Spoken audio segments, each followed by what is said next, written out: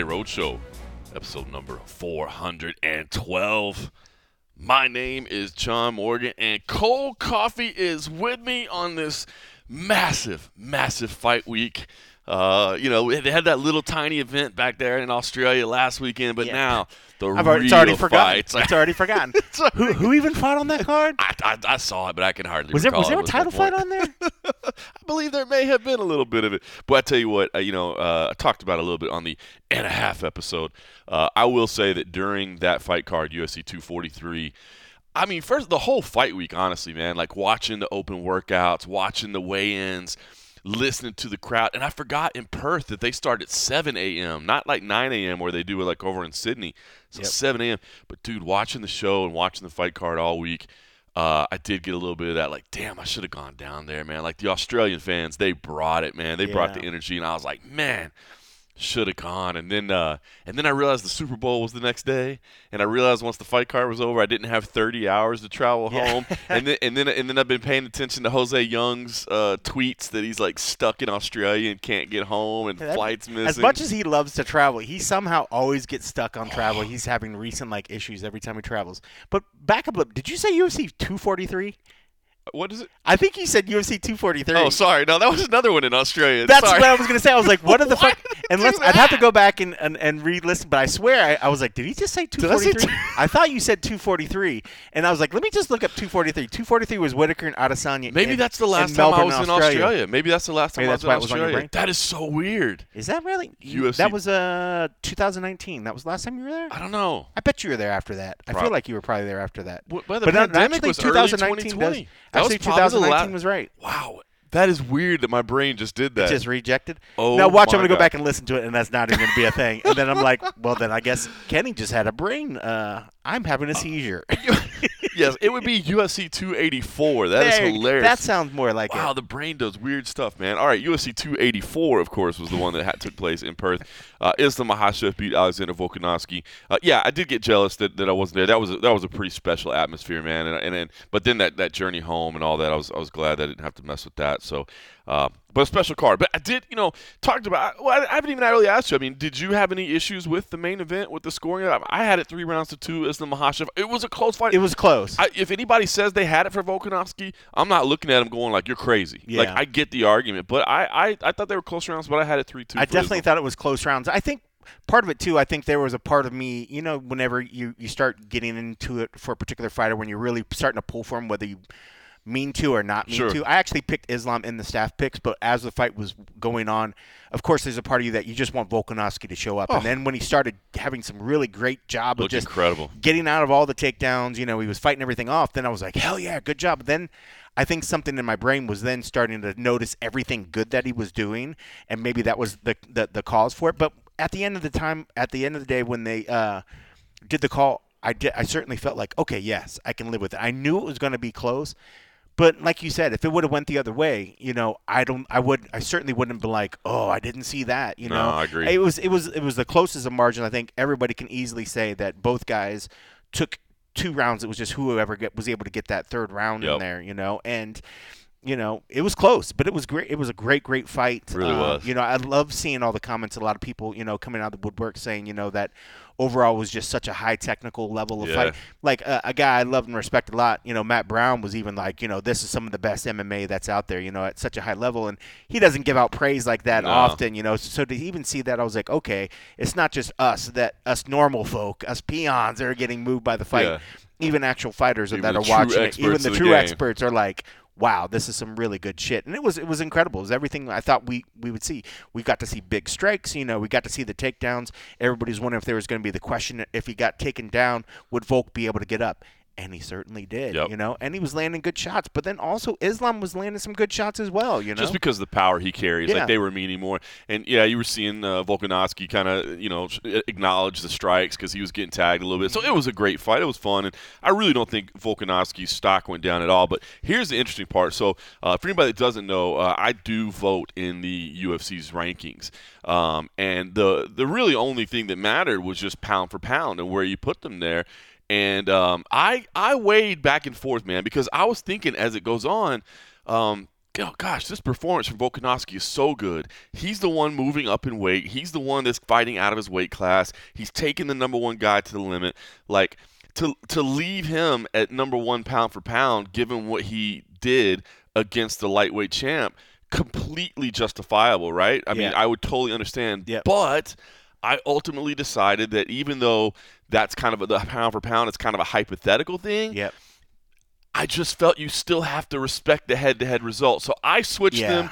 I put Islam at number one pound for pound, Alexander Volkanovski at number two, but it didn't come out that way in the UFC's official rankings. It's a majority, right? Yeah, I was in the minority. Yeah, they tabulate up all the votes. You send them in. So he ended up staying at number one. And it's an interesting one because I completely understand. I can see it. I completely understand. But I do feel like, again, if they're in different weight class, like let's say Volkanovski had lost to Islam Makhachev, and the number two guy was, somebody else in another division, right? And maybe Makhachev was number 5 or number 8, or maybe he wasn't even on the list. Like, I could see that you could argue that Volkanovski could maintain his pound-for-pound spot because he didn't lose that. But I just feel like you kind of have to respect the head-to-head results. Ultimately, I decided. You have to. I mean, I think in most cases, when you look down the pound-per-pound ranking, most guys are jumping all across divisions. You don't have a lot of, really – close, weight classes. When you look kind of through it, there, yes. Now that I say that, I see Leon Edwards, and I see Kamaru Usman, then I see Israel Adesanya, and now I see Alex Pereira. Besides those guys that are all like in the same weight class around there, usually guys don't have the opportunity to fight. It's always been like, okay, there's Demetrius Johnson. Oh, there's John Jones. Yeah. Oh, there's GSP. How do you even How compare can you even them? do it? And it was always like one of these things that was like, that was what was always kind of cool about the pound for pound, because it was always just a point of discussion. Right. It was like, well, my pound for pound guy is this, and it's because of this, and you're like, okay, I'm gonna wear that as a badge of pride. Now that there was the actual possibility for them to fight, then they're like, okay, we could take all the talk off of the table, and let's just put them in a ring and let that decide it.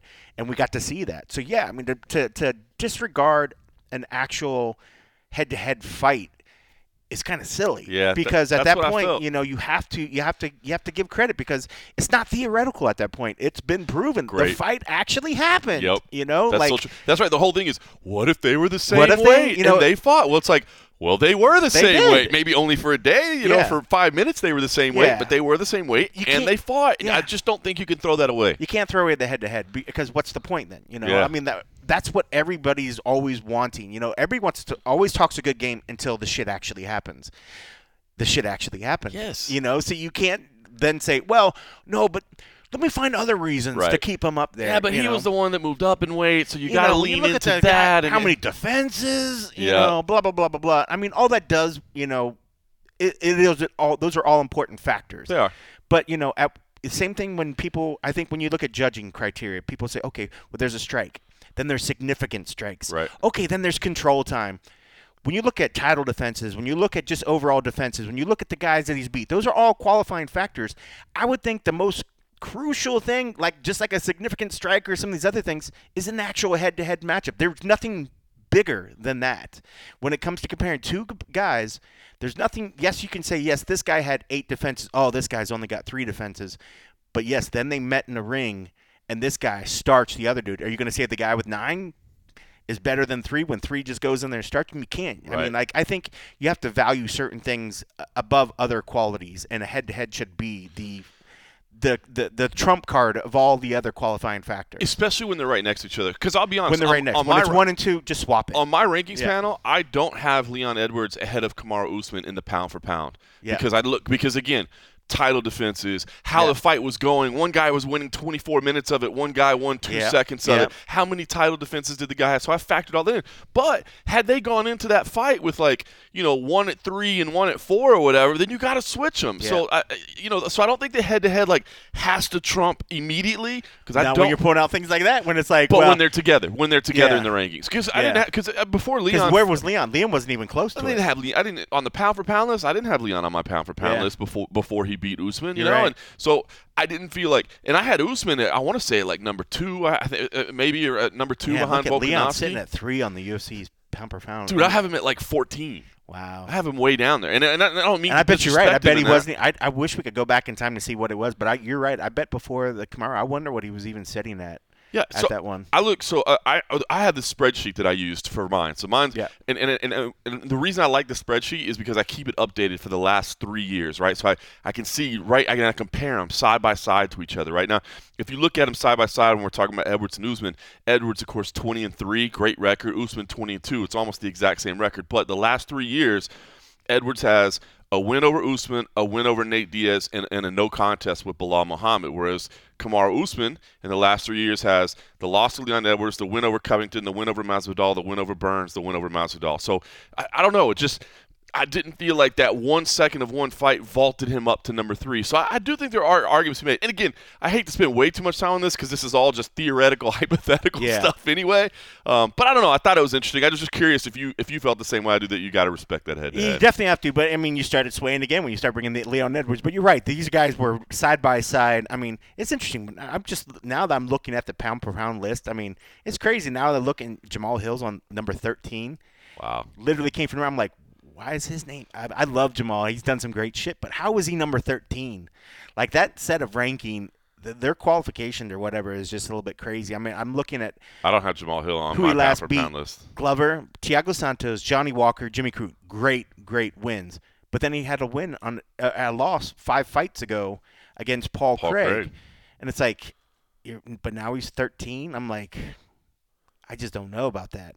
But I don't know. But again, yeah, you're right. Yeah, I mean, if you look at like right now, Jamal Hill, I mean, the wins over Craig is a ranked opponent, but not a highly ranked opponent. I mean, excuse me, the loss there, the win over Crute, the win over Walker, ranked. It's tough, man. I don't have him on my pound for pound list. Yeah, I actually don't.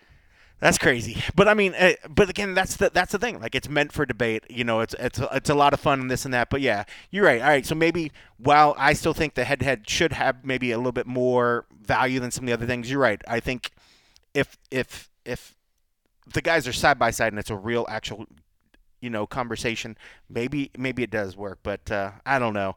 I'm not sad about the 1 and 2 because again, it's still just talking points, and when you take the point of like, yes, Volk went up and very easily could have won that fight, but it's hard to take stock away from Islam. Like, if those would swap, it doesn't mean anything, just like, I mean, it's just a talking point. It's just a talking point, but it is fun to kind of get people riled up, because I think if you went through that list and saw some of the names just like Jamal, I could see where somebody can be like, what is he doing there?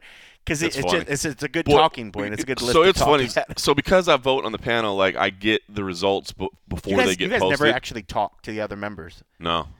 You would think that you guys have like a Discord channel or a no, Slack it's all channel just like a voting thing. You just log in and you know. I guess maybe that's part of the thing too. Is you don't want others swaying the others' influence vote. Or whatever. Yeah. So we get the results early. So it was funny. So I've been putting out on Monday nights when they're and I knew that one was going to blow up, and I was like, oh, this one's dead. And it did. But you know what's funny? You talk about the discussion, dude. It was like 50-50 down the middle. Of like half the people were like, that's some garbage, and the other half was like, as it should be. Like, nobody's like, well, I could see either way. I guess that's what you do online, right? You just take an absolute. You say, nobody has logical discussions online. It was just like, this is either trash or it's exactly perfect. So give me 10 push-ups. Yeah, exactly, right? Mute. All right, so listen. From there, UFC 240. God, exactly. So you did say it earlier. I did say it earlier. You got it on the brain. Holy cow, man. That is so bizarre. UFC 284. That is so wild. UFC John's back in time. Oh my goodness! So from UFC 284, then of course, before we got the full shift over to UFC Fight Night 219, we had another big card in town in Las Vegas, and that was, of course, Lingerie Fighting Championships at the Sapphire Gentlemen's Club, the new home of Lingerie Fighting Championships. It's a very nice home. A very nice home. If you get a chance in your Vegas to stop by Sapphire, definitely do that. But yeah, it was pretty funny when I told my wife, hey, she was like, what are we doing for Valentine's Day? And I'm like, well, funny thing about Valentine's Day, honey. See, I've got work to do. She's like, oh, really? What kind of work to do? Well, I got a commentary gig. You know what I'm saying? Oh, really? What kind of commentary gig? I got to go to the strip club and call lingerie fights. You know what I'm saying? So it was. But at least she knows about lingerie fighting. It's not like you brought that up for the first time, and we've been doing this now for years. So she got a kick out of it. It's kind of funny. She was having fun telling her friends. Like she said that like her friends, well, what are y'all doing for Valentine's Day? It's like my husband's going to the strip club.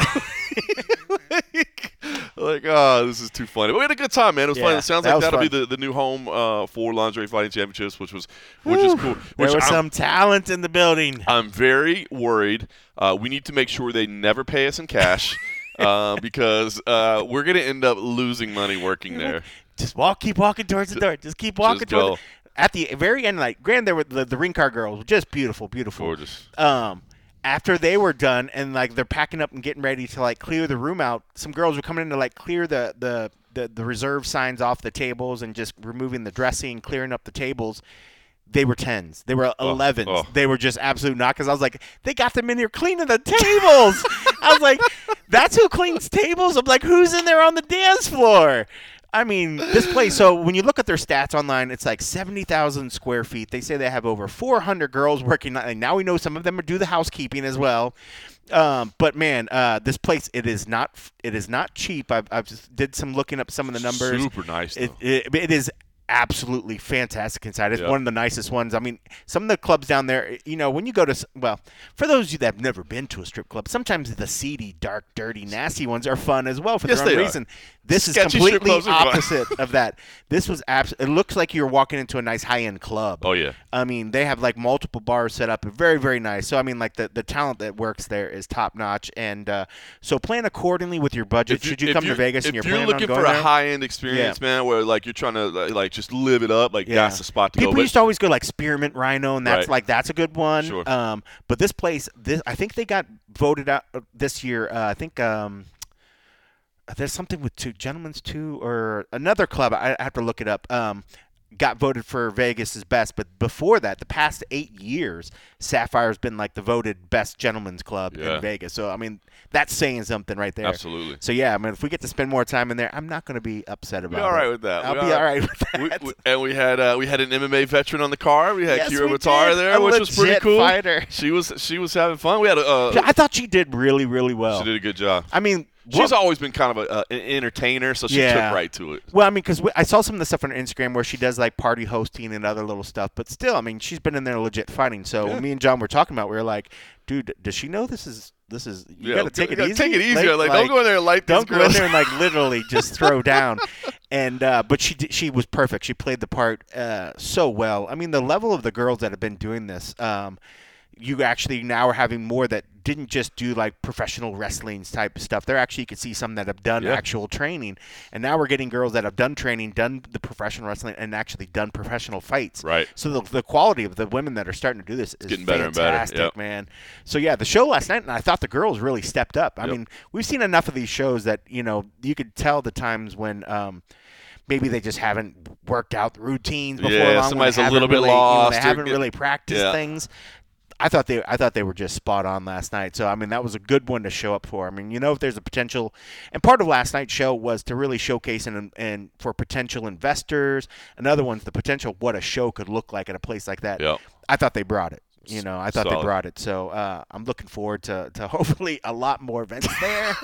Our monthly trip to Sapphires. Yeah, that would be nice. And that was the first time I walked in there, and I was just like, I didn't know what to expect, but man, I was blown away by the place. Super, super nice. Yeah. Looking forward to doing more shows. And then after all that, then we turned ourselves to this week's card, UFC Fight Night 219. Media Day was today, as it is on Wednesdays.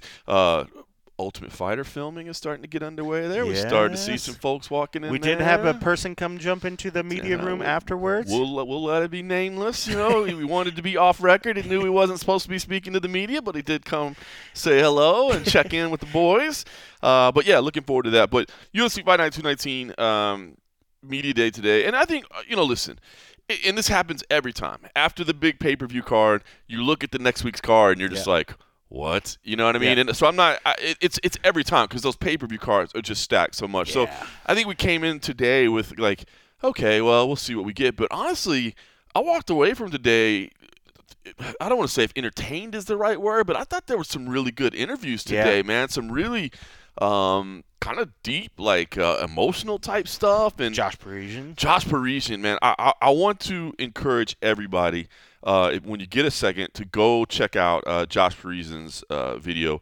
I'll even give a plug to the MMA Junkie YouTube page because I didn't produce all the videos because I'm not going to produce every one of them. Oh, I But was gonna plug it anyways, but I'm glad you did. you can do that. Yes. Yeah. Look, it's been a year. I'm okay with it, right? Like we'll get over it. But man, so he went through that situation last time, which to me, I mean, it basically at the time he posted, it kind of sounded like a panic attack, really, right? Yeah. That he said he woke up and heart palpitations and a sweat and felt light and that sort of thing. So anyway, he ended up pulling out of that fight with Chase Sherman. We'll come to find out that he went to a cardiologist and he does have a little bit of a like a heart rhythm type issue that he was talking about, and he's been prescribed some medication for it that addresses it. But very, very emotional, and he was kind of apologetic, which I felt bad because he didn't need to be apologetic. I love to see that type of emotion. But he just said, basically that I think he said his girlfriend was like a lawyer or a doctor. Yeah, lawyer. Lawyer. And makes all the money that they need. He doesn't need to financially apparently a very contribute. good lawyer. Yeah, because he said, look, she handles everything, but he just loves competing so much that he wants to do this. And he said that they had a discussion because I guess she hates it. She hates what's doing. Which you get it, man. If you're around the sport for any time whatsoever, and you get to know the families and stuff. The fighters, of course, they get a little bit nervous. Every fighter's a little bit nervous. But the families, it is torture to the families to watch their loved ones go in there and know what their and know what their body's going through and Josh was talking about, man, the family had basically decided that he was done, but then he just couldn't accept that. He's like, I just love this so much. He's like, I get a sense of purpose. I just love the sport and I decided I'm going to continue to do it. Yeah. So I don't know. It was all while he was getting very emotional as well. He was almost to the point of tears. So while we've heard that same sort of sentiment, from fighters before, but to actually, he was starting to like shake and quiver, and you could hear the thickness in his voice. I mean, so he was getting very emotional about it, and that was the first I've ever seen him like that, you know. And we've seen other fighters do it, but I mean, when you hear things like that, I mean, there's nothing that makes it resonate and hit home when you're actually seeing him. And he was even sort of kind of apologetic. He was like, I don't know what's going on right now. He's like, I don't normally do this. He's like, I don't know why I'm getting emotional thinking about this, but Well, he said it was the first time he kind of really talked about it openly, right? So it was. And that's I love it when they feel comfortable enough to like share that sort of stuff. I mean, that's part of why. Honestly, why I love some of those fight weeks being there is just getting to see that thing. After a while, when you've done 50,000 interviews, and that's probably what it's been. Things, it's easy for things to just kind of run by the normal way. We're just like, okay, interview, okay, let me put it in this pocket here, let me put this in this, folder over here, and let's just go. But then when you start to see something, it's like, wait, you just really got to, you just lock in and you paid attention to it, and it was hard to not get moved by the emotion that he was showing and what he went through. I think anybody, when you're faced with that thing that you love to do, and there's a potential for it to actually be done. We see that oftentimes where fighters don't know when to walk away. This is where he thought the potential of his dream, something that he's worked so hard for, to be done, and just didn't want to do it. But then facing that emotion and facing that fact, I mean, who wouldn't be emotional about that sort of thing? So it was really, really cool. I mean, and to just feel that he was confident enough and comfortable in our room to do that sort of thing. Maybe if there was 100 people in there, maybe they don't share that shit. A lot of times we joke about, oh, well, there's only a few of us there. But I guarantee some of the shit that we get out of there sometimes is because of the fact that it is kind of small and quaint. And they're like, oh, okay, I'm talking to the same faces I see every time. It's not like a bunch of strangers in a room, with 50,000 cameras, know. And there's something cool about that, So as much as people a lot of times like, oh, no, it's another Apex show. There are some great facts that come out of the Apex show. I know, even some of my colleagues at Junkie are like, man, they want to see the show on the road all the time. I'm like, dude, I kind of like the home games. Unless they're just like, oh, they want to get on the road. I can understand that. But I'm like, I don't know why people fault the Apex and want it to like go away. I like the home games. I do too. Just being able to drive down the street, we get the stuff that we need, and then the day is over. You know, it's not like having to leave your family, leave your home for a week on end. I mean, that's great and all, but after so many years, it's kind of nice to stay home. I ain't complaining, man. I ain't complaining at all. So definitely a storyline worth following. And like I said, go check out that interview, man. You'll have a hard time not pulling for Josh Parisian, except for the fact that, and now I'm torn, because I'm going to be pulling for Josh Parisian because I saw the man just bare his soul in front of us, except that he's fighting Jamal Pogues, who is a super entertaining guy and who also was fun today because you remember when he won on the Contender Series, he came back and was and in his post-fight interview with the UFC and with us was just dropping F-bombs like crazy, and they were. Who else does that? I don't know. Just dropping F-bombs like crazy. And then he kind of admitted the point that they told him, hey, can you chill out on that a little bit, especially on ESPN. We'd prefer not to have quite so many. So today he came to his whole interview, and unbeknownst to anyone in there, I just decided to keep counting them all. And when he got to the end of his scrum, I was like, hey, man, only 11 F-bombs today. Like, how do you feel about that? Just kind of set him off again. Which set him off. So then but what was funny is, so then he delivers like a little monologue for about 3 minutes talking about being real. And it was cool. Like what he was saying about just. That was great. Look, he was like, look, man, I'm just who I am. I'm trying to keep the language down, but I am who I am. And it's important in life that we're real, that we're not all trying to be Conor McGregor, that we're all trying to be ourselves. And that's just who I am. And he went. But at that point, he fired off 12 more. So in the little time afterwards, in his final answer, he ripped off 12 F-bombs. So I think it was kind of funny. More because I think at the end I lost track because I was like, I think I was up to 23. I was like 25 or 27. Oh, maybe you got me. But then I was like, am I adding ones on there? Because I would count the time, because then he would say, like, fuckers, and then he would say, like, fucking this, or blah, blah, blah. Yeah. I remember I was, like, joking. I was like, there's another one. I know. There's another one. There's another one. That was funny. Yeah. But, no, that was great. And you're right. I mean, that was another really good one, too. I mean, I did pick Parisian in my staff picks, but I don't know, man. You see things like today, and you just kind of, like, I was like, man, maybe I kind of forgot who his opponent really was, and then I was like, oh man, okay.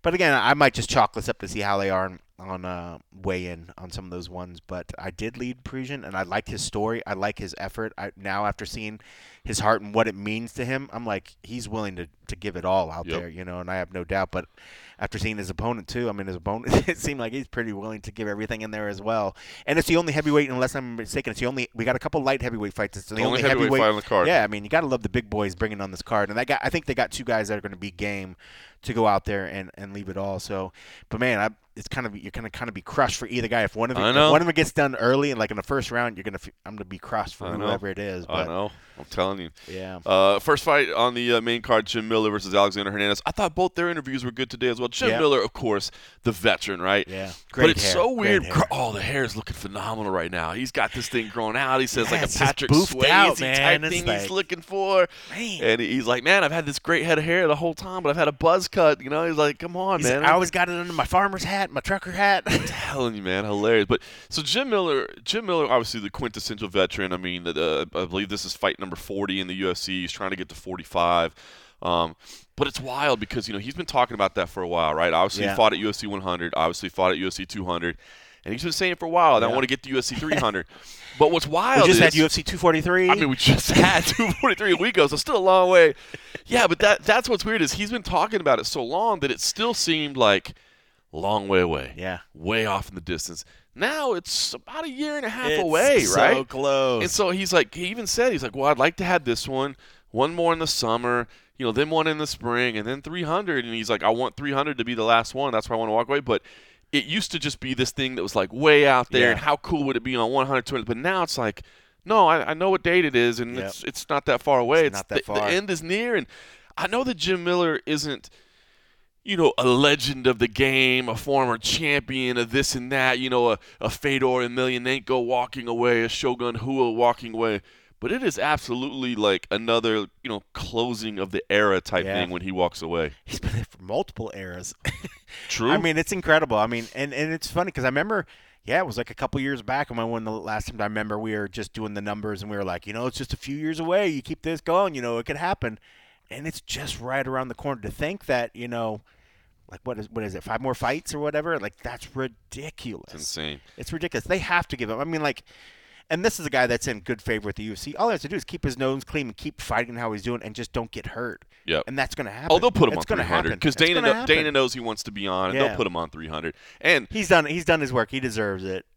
Here's a question for you. Now, by the way, so if you want to put it in perspective, the UFC debut for Jim Miller, October 18th, 2008. That's crazy. Almost 15 consecutive years on the UFC roster. UFC 89 was where he debuted, and that's unbelievable. It was funny because when he was saying like, "Oh, I'm gonna go for my 45th," I was like, "Oh, it's just his 45th fight, 45th with the UFC." It's insane. It's just with the UFC.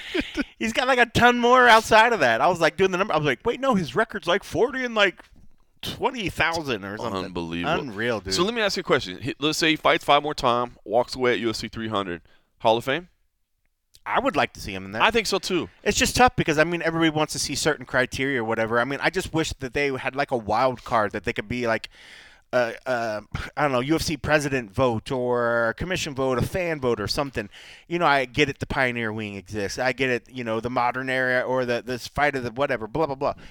For guys that have never had you know, a title or didn't have these crazy title reigns, there needs to be something. These fan favorite guys, you know. Donald Cerrone, like Hall of Fame. You know, Hall of Fame. Definitely worthwhile. I mean, like, even if it's just like, fuck, let him just say it's a fan vote and never actually take a fan vote. Just put him in.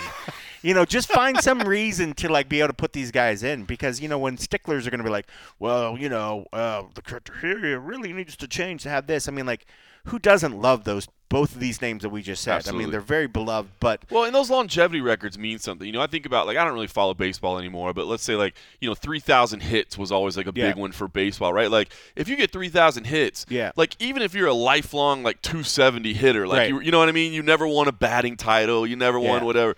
But you still got 3,000 hits. Right. Like you're. But they've never had anybody like that for in the UFC. But it right. makes sense, right? That they should have something like that because it makes sense in baseball. You're getting 35, 40 fights. I mean, you walk to the octagon 40 times. Hall of Fame. You would think already. Yeah, you know I mean, 30 times. Like it's ridiculous. Most guys only last. I mean, when you look at some of these people, they maybe make it 5 times. Oh yeah. To think that the dude's already like 8 times that. It's ridiculous. Crazy, I mean, man. I mean, clearly has done the body of work. Whether or not, you know, you want to say, oh, well, he never rattled off 10 in a row. He never did this.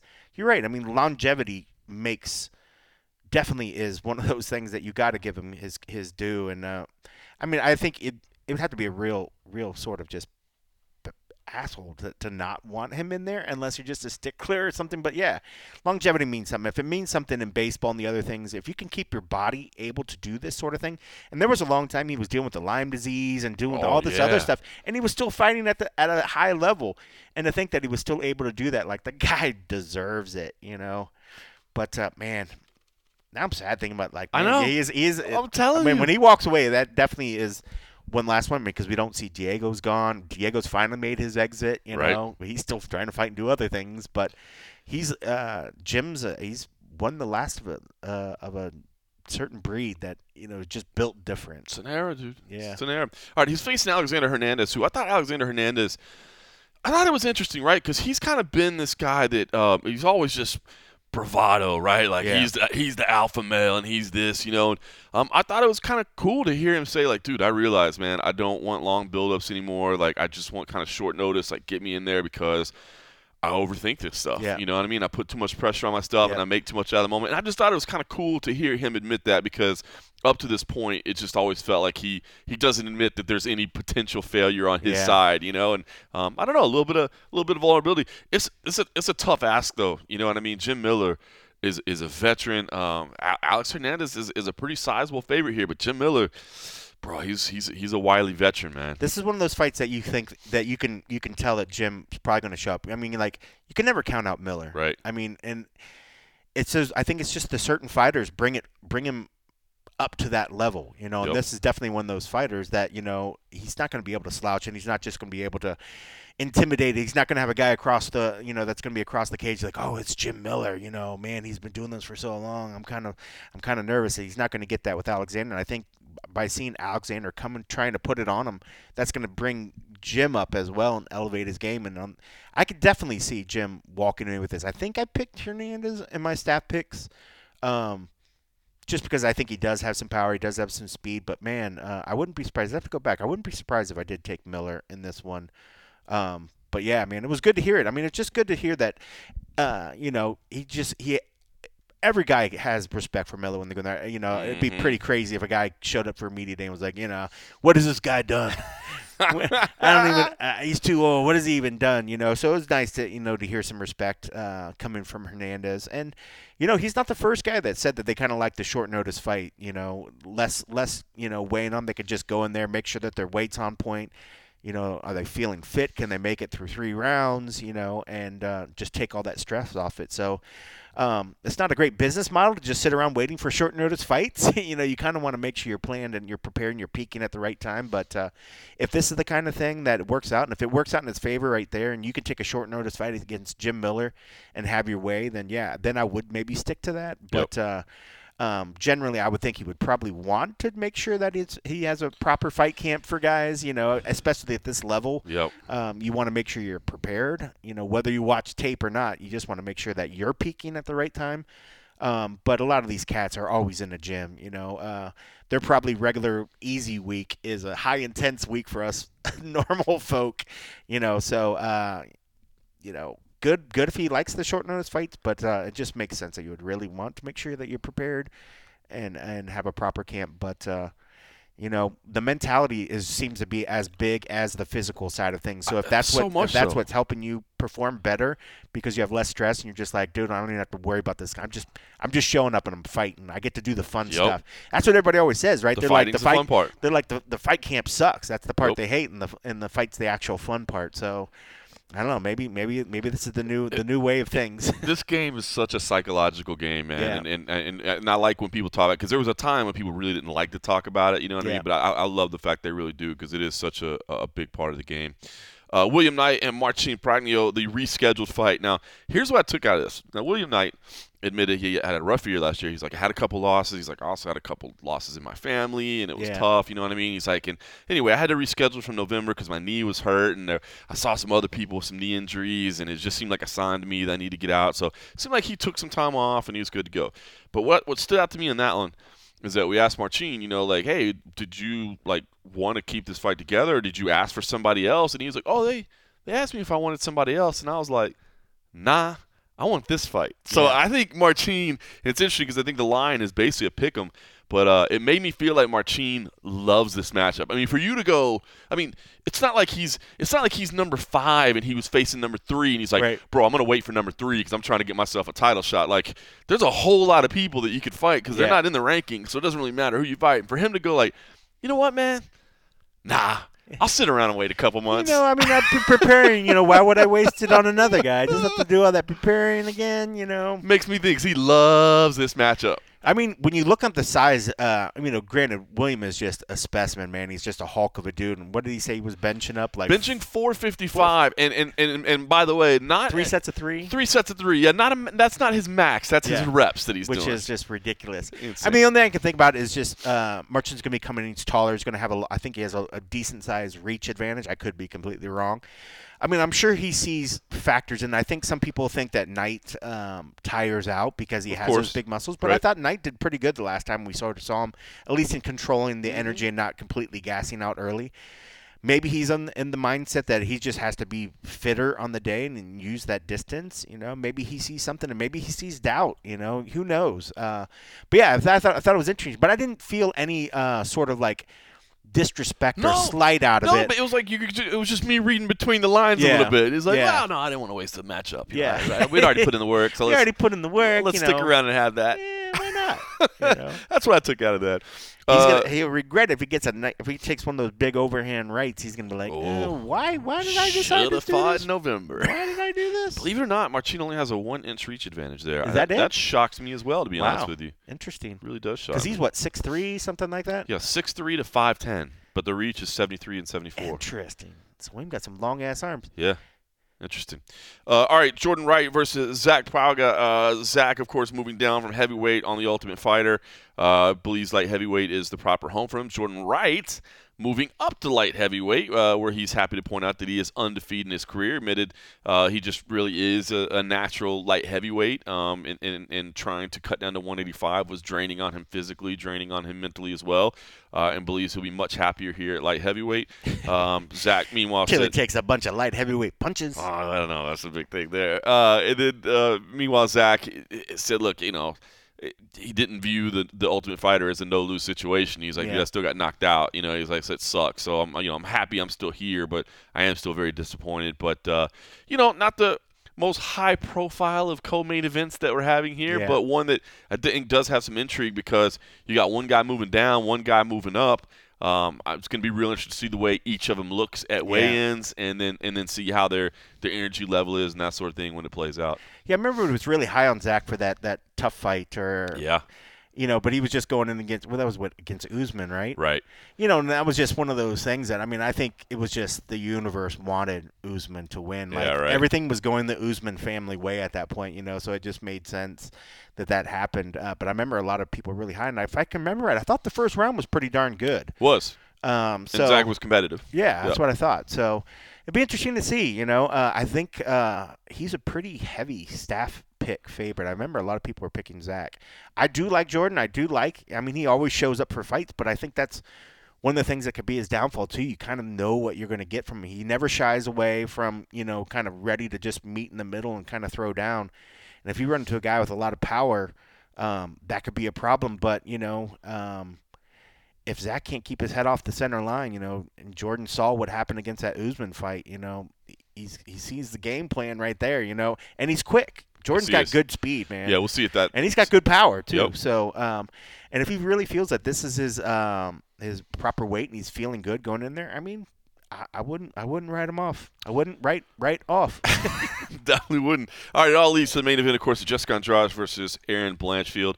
I'm intrigued by this one, right? Because Erin Blanchfield, you got the 10-1, cold-blooded, 23-year-old prospect that is all the rage. So much at the media day. Yeah, it's just like, Erin, calm down. We can't get it all in. Yeah, she's got to develop that personality to market herself a little bit as she gets. Right now, it's very just matter of fact, right to the point.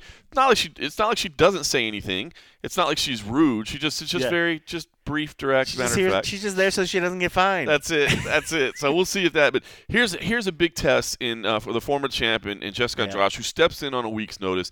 It's interesting because, technically Tyler Santos, of course, is a very difficult fight, a very tough opponent. Gave Valentina Shevchenko everything she can handle, and technically, Tyler Santos is still ranked number 1. So Jessica Andrade comes in here at number 3. It's technically a step down in the rankings, but to me, this feels like a much bigger opportunity. Now, I asked Erin about that today, and she kind of downplayed that and was like, well, I hear people say that, but I don't really see it that way. But, and maybe that's just her from, inside the bubble or whatever, like actual competitor. Because I'm just telling you, for me, from the outside, I just think the general public perception, if Erin Blanchfield wins this fight, will be much, much higher than if she had beat Tyler Santos. Because even though Tyler looked amazing against Shevchenko, I just don't think that the public has like this huge reception for Tyler Santos. I think Jessica Andrade, 10 years on the roster, former champion. This seems like a huge opportunity. Yeah, I think it's that former champ thing. We all saw when, she practically murdered Rose out there with that big slam, and I think, I'll always have that image in my head. But you're right. But Tyler, what she was able to go out there and do, and some people, I want to say, were heavily saying that, hey, maybe the fight shouldn't have been ruled the way that it was, So she really, it was close. So to think that she had the potential of fighting, someone that very well could have been a champ, or at least on that champ level, because she put Shevchenko really to that point. It has to just be that former champ, title. That's really giving a lot of credence to Andrade, and her name. She's been in the headlines for so long, and I think that's why she might, or people on the outside maybe think that this fight's even a little bit more important. But still, regardless of whether it was Tyler or whether it is Andrade, it just shows that Erin's at the top of where she needs to be. She's fighting the people that are at the top of the division. So good for her. I think she's a pretty decent favor. Well, now that I think about it, I know I picked her. Did I pick her? I think I did pick her. But I know a decent other amount of people on the staff did pick her, but I did see some Andrades as well. So if you look at the lines right now, I was actually, as you were talking, I was trying to find, because I don't know if I remembered seeing a line for Tyler Santos and Erin Blanchfield. Yeah, I don't remember seeing the line. But as I'm seeing it right now, Erin Blanchfield, a slight underdog at plus 115. Jessica Andrade, a slight favorite at minus 135. Which is, I think, about right. And it looks like Oh wow, yeah. It looks like yeah, people bet that down. So Blanchfield opened at plus 165 and bet down to plus 114. I wouldn't be surprised if it gets even closer Yeah, I on wouldn't fight either. night. Okay, so here's it's an interesting one. Um, and I wonder kind of you said you ended up leaning. You weren't sure which way you leaned, right? Yeah, I'm gonna look it up. Because here's when I obviously the experience. First of all, it's crazy to me that Andrade is 31. She's been in the UFC for 10 years and she's 31. But looking at it on paper, strikes landed per minute is 6.8 for Jessica Andrade, 5.7. You went Blanchfield? Yeah. 5.79 for Blanchfield. Striking defense is 61.5% for Blanchfield. Andrade absorbs a lot more strikes per minute, 5.26 to 2.45. Takedown accuracy much higher for Blanchfield as well. So statistically, it seems like Erin Blanchfield is the proper pick here. She does have a 4-inch reach advantage as well. But I'm just having a hard time getting over that hump of of what Jessica does bring to the table. She's just so strong. She's just so strong and powerful. I mean, Yep. even if Erin can get her down to the ground, I mean, she's gonna have a hard time holding her down there. But I think when you had to just put on paper like who's maybe the more well-rounded right now and fighting at a better level, it's gonna be Blanchfield. Yeah. She's just got more weapons. But man, you can't ever count out Andrade. I mean, she's just so darn strong, man. Yep. But man, I'm looking at my picks, man. I might have a bad night. I'm gonna give you my picks. My main. I picked Blanchfield, Zach, Parisian, Prochnio, and Hernandez. Alex could lose. Marcin could lose. Parisian, I can see where a lot of people. You could go 5-0 or 0-5. Or 0-5. Where are you standing, by the way? I hate this fight card. I know we're incredibly early on. I'm like halfway. I'm like George is right now on top. Oh well, that's not gonna stay. He says he's like, oh, now I've been really paying attention. I was like, bro, don't give me that shit. But he's riding high, so I'm happy for him. He's on the top. It's funny because for somebody, I think with George over the years, because man, you think about George. George is 16-5. Readers are 13-8. I'm 12-9. Okay, 1, so you're not 2, that far 3, back. 4, 5, 6. I'm number 6. It's funny because George, like obviously, he likes to lay a wager or two. Yes. But I think that's why in our staff picks, I'm not my But staff picks he should be a anymore. champion if you gamble as much as this dude wagers. Like, But I think it's because over the years, like he likes playing dogs, right? Because when you're betting money, you're looking for plus money if you can find it, right? Yeah. When you're just picking picks, like you're honestly, you're honestly better off just going with the favorites most of the time. You know what I mean? Unless you just have a really good feel. So I think then you got to put in so much money to even get anything back, and then all it takes is one of those favorites to just screw you. And that's what I'm saying. But when you're doing just staff picks, like it's almost easier to go favorites. So I think that's why, because he leans dogs over the year. Because you're right. I don't think he's ever even been like close to winning. No, but he's doing great this year. I mean, anytime because the readers are always pretty solid in how they're able to do it. And so right now the readers are 13-8, so I'm close to the readers. But yeah, I think I usually start pretty bad. So the fact that I'm still sort of in the middle is good for this year. Well, so just far. another 10.5 months for George to hang on. And like, I know it's when it gets towards the end is the most stressful. But man, I want to be the first back-to-back, so I would need to get it this year. But if I get already the the first 2 times, and if I could get the third time, that's a dynasty at that point. That would be a dynasty. That's a dynasty. I mean, I will say some already said that we entered the cold coffee dynasty, but I was like, no, fellas, don't put that out there. Don't put that on me. But if I find myself at the end of this year at the top or close to it, then I will start talking shit. That would be pretty amazing. That'd be pretty amazing. But this card is definitely one of those ones. I mean. But that's what's kind of fun. I guess that's the fun of a night like this. You know, when you can literally look at the main card, whether they're, maybe they're not guys that are going to be headlining a pay-per-view or something, but when you can easily say that, man, these fights could go either way, that should be a fun night of fight. Yeah. So you're exactly right. I could go 5-0, or I could literally be skunked for the whole night. And now I'm looking at my picks and I'm like, oh my God. I think I'm going to have to look again on weigh-in day to see how people look and just take the final gut reaction because after hearing people talk about it and then after seeing the guys today, I'm like, because you know me, I don't do much research. He's like, well, saw them on Contender Series, pick. Yeah. He's like, well, pick. well, you know me well because I do. I put a lot of value in Contender Series, and I certainly put a lot of value in how good looking they are, because that's all very, very technical when it comes to their skills. If they look good, they got to feel good, and if you feel good, you got to fight good, right? Isn't that like what Muhammad Ali said? That's right. Yeah, but this is one of those ones. So yeah, I mean, as well as if anything, looking at a card like this is one of those cards that we always say, it could be an incredible night. It's the cards that people always overlook, that people look back and say, wow, why didn't I watch this one? I mean, so very much looking at the stories and look at the people in here, and I'm not just trying to sell you on the card or whatever. I think this could be a good fight night. I agree. If you at least the main card. I mean, of course, I have my pick and Lena Landsberger I'll love forever. She might go out there and get absolutely starched, and she probably will. But I still love her. That is the only ranked opponents outside of the main event, by the way. Lena Landsberg, Mayra Bueno Silva. So if you're looking for ranked action, so I thought that's kind of weird that you have 2 ranked opponents and it's on the prelims. But I don't know if that's maybe because they want the European to fight early in the night. How are you going to take off that main card for that fight? Well, I agree. I mean, I could see even taking the heavyweights off of it, but I'm like, people like to see the heavyweights, and you want to see the heavyweights in the prime action. But I mean, look at that. OSP is like third down. And Philippe Lins, OSP on the prelims. That's pretty wild because you talk about a veteran of the game. I mean, 25 UFC fights for Vince St. Preux, and he's third fight from the bottom. So that's saying something right there. That's saying a lot right there. Yeah, Philippe Lins, the favorite in that one. A couple of things I will say. Hussein Ashkabov comes to the UFC with a 23-0 record. It's funny because I was walking around the PI actually the other day. My friend Gokhan Sidley was in town from Belgium, and he was having a meeting up there. And so I went and picked him up so we could go have some dinner, and walked around the PI with him. And Hussein was in the cage working out. And as I was just walking by, and he's like, hey.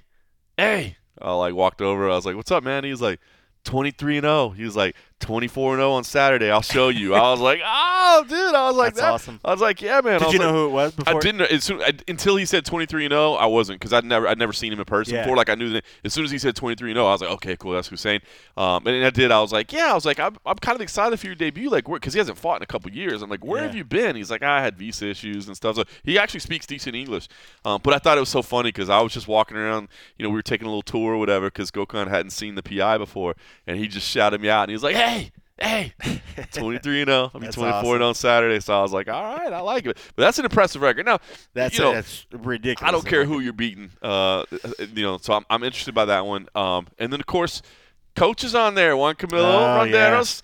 Yeah. He's facing a stud there in Clayton Carpenter. But I mean, I picked him. Of course, I homered for him. But I want to Juan. He's a great person. He's a great coach. But, man, I've been seeing a lot of the behind-the-scenes footage or stuff that Eric Nixick's been putting out on those guys. I mean, he's doing all the work. But, man, he has a huge test in front of him. Yep. And, again, this is a kid that came off Contender Series and did some other stuff. I mean, like, it's going to be a tough fight. And he's starting the night off, I'm hoping that's a good thing. I'm hoping he's just going to have that great, fun, nervous energy, wants to start the night off, good. So I'm hoping good things, but man, I'm gonna be a wreck through that first fight. I know.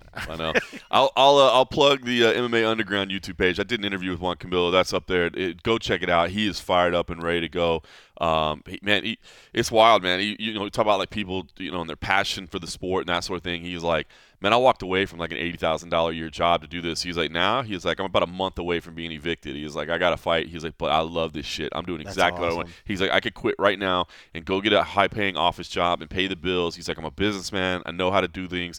He's like, I don't want that. He's like, I want this. Yeah. This is my dream. I'm chasing my passion. When people say that, it's like, I mean, you got to respect that, right? Yeah. I mean, I know it's the same story for everybody on the card, right? They're all chasing their dream, but when somebody verbalizes it that way, man, it was like I don't know, man, like motivational speaker type stuff. That's it. Man. And I think we often forget. I mean, maybe when we hear these stories, a lot of times we kind of forget that moment. We just think, oh, these athletes have just been naturally talented. It's meant to be that they're going to go in this. But a lot of times we forget that some sacrifice what would be a great normal life and other things to follow what some would say, oh, you're going to do that hobby? You think you're going to make it? What's the likelihood? Like, these people have done it. They've went and they've given it all, and they're willing to give it all. And here's another person that's pursuing that. There's something just you got to have a lot of respect for just somebody so willing and so determined to put everything on the line for their dreams. Yep. They're putting their livelihood on it, and they're putting their actual life on the line as well. I mean, so. Man, and well, I'm gonna be a mess in that one, but I want to see good things. I mean, I know regardless of the outcome, I mean, he's gonna have a future doing something in MMA, and I know he has little side hustles and stuff. So yeah, I'm hoping and this is nothing against Clayton. I mean, Clayton's a hell of a kid. He's coming in 6-0, but man, you spent a lot of time with Juan Camilo. Yeah, he actually said that was the first time he had ever coached, was coaching in the Train Alta program, and he was like, and I loved it. He was like, I really opened up my eyes to things I want to do. He's like, I really liked it. That's awesome. Yeah, that's awesome. Yeah, that's cool. When you figure you figure the knowledge these guys have, and that's what was interesting when we were talking to the guy that won't be named that came in the room that wasn't supposed to.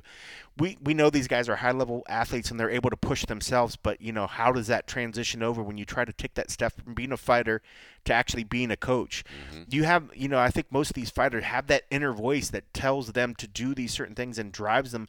And when that voice speaks to them, they can listen to it and the message registers.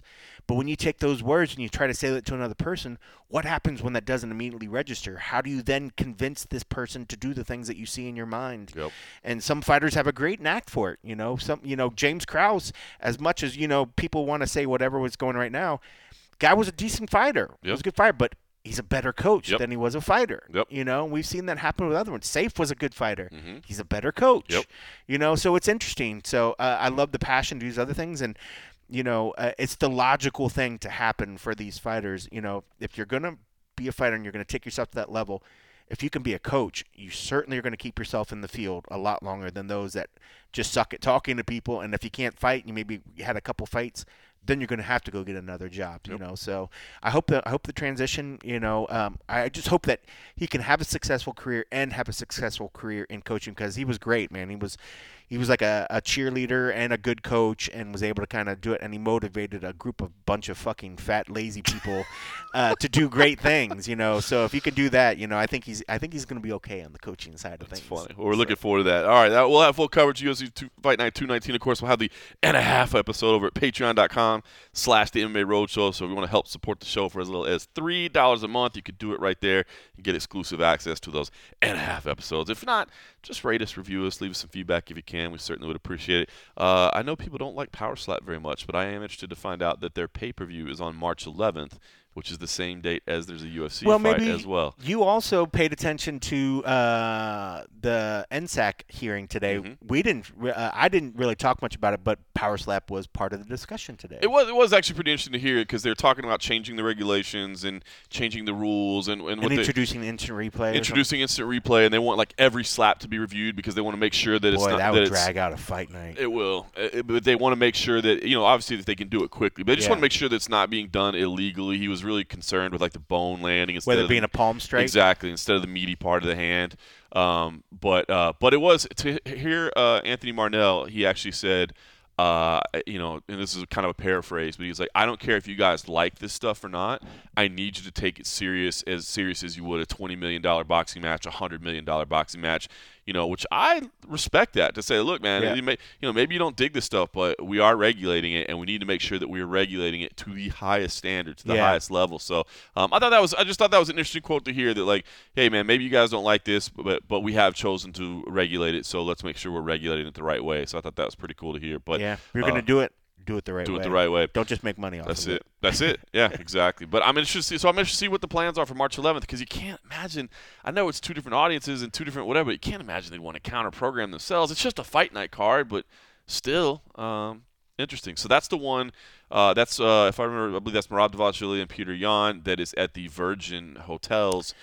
That's why it was there. That's why it's at the Virgin Hotels. Why the heck is it at this location? But you know what's interesting? That's actually where the PFL is going to be too. When they come to town in April for their shows, is at the Virgin Hotels as well. So the Virgin is booking out some stuff, which used to be the Joint, the Hard Rock, the new Joint. So there's been stuff there. Oh, okay. Yeah. Because I was going to look it up. I was like, I don't even know. The theater at Virgin is the old Joint at Hard Rock. Like it used to be the Hard Rock. So, Gotcha. So we've done shows there before. Oh, yeah. But anyway. A lot of MMA now that comics. explains it. Well, I learned something. There you go. I was like, why the hell is this random ass place? It's funny up? because I thought the same thing too, and I assume maybe it's just because Virgin, like obviously they've changed over from the Hard Rock, and I'm like maybe they're just actively pursuing getting stuff. I don't think it was. I think it's just because they need the Apex. They need the Apex Power slap. That'll make some people happy. All right, listen, I gotta. We'll see how they lay it out. All right, I'm gonna go run to my kids' soccer practice. So appreciate everybody for supporting us as always, and yeah, glad to be back with my man Cole Coffee. We'll do it again next week. I'll have the and a half later this weekend. In the meantime, everybody have a great time. Thanks for listening.